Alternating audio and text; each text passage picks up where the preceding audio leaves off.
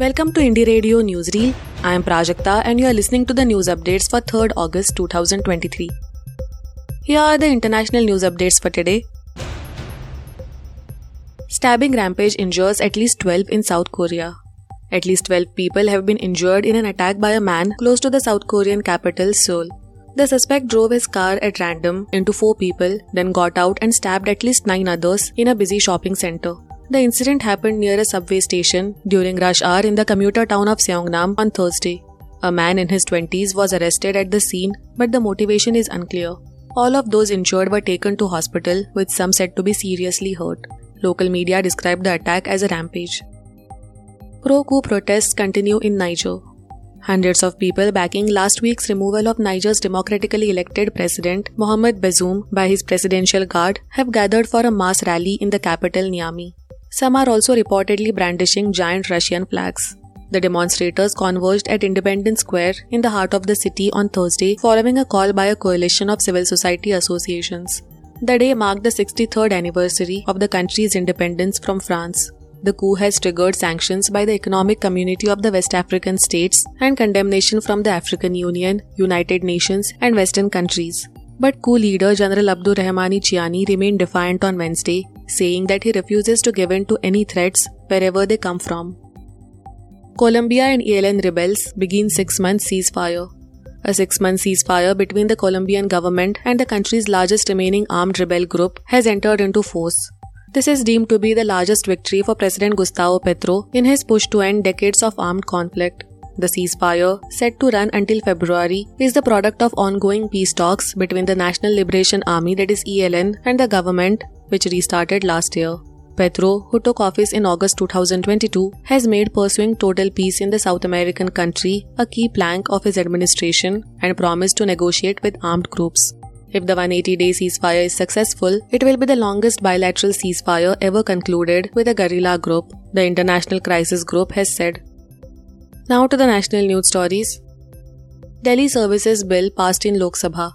The Centre's bill on control of services in Delhi has been passed in the Lok Sabha. The opposition MPs walked out of the house just after the Lok Sabha cleared the bill after a day of heavy exchange of arguments and counterpoints.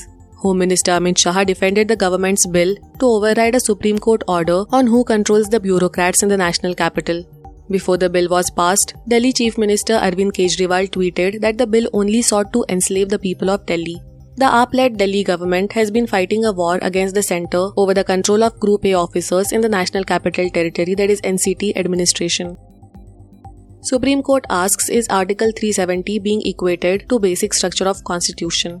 The Supreme Court on Thursday asked whether Article 370, which gave special status to Jammu and Kashmir, is being equated to the basic structure of the Constitution. A constitution bench, headed by Chief Justice of India D.Y. Chandrachud, was reacting to senior advocate Kapil Sibal's submission that there was no constitutional process available to abrogate Article 370. He also said the provision had attained a permanent character after 1957, when Jammu and Kashmir Constituent Assembly dissolved, leaving the article unchanged. How can you say the Parliament could not have exercised its preliminary amending powers to abrogate Article 370? Chief Justice Chandrachud questioned Mr. Sibal. The senior lawyer responded that Article 370 was not the basic structure but a compact entered into between two sovereigns, the princely state of Jammu and Kashmir and the Government of India, and engrafted in the Indian Constitution.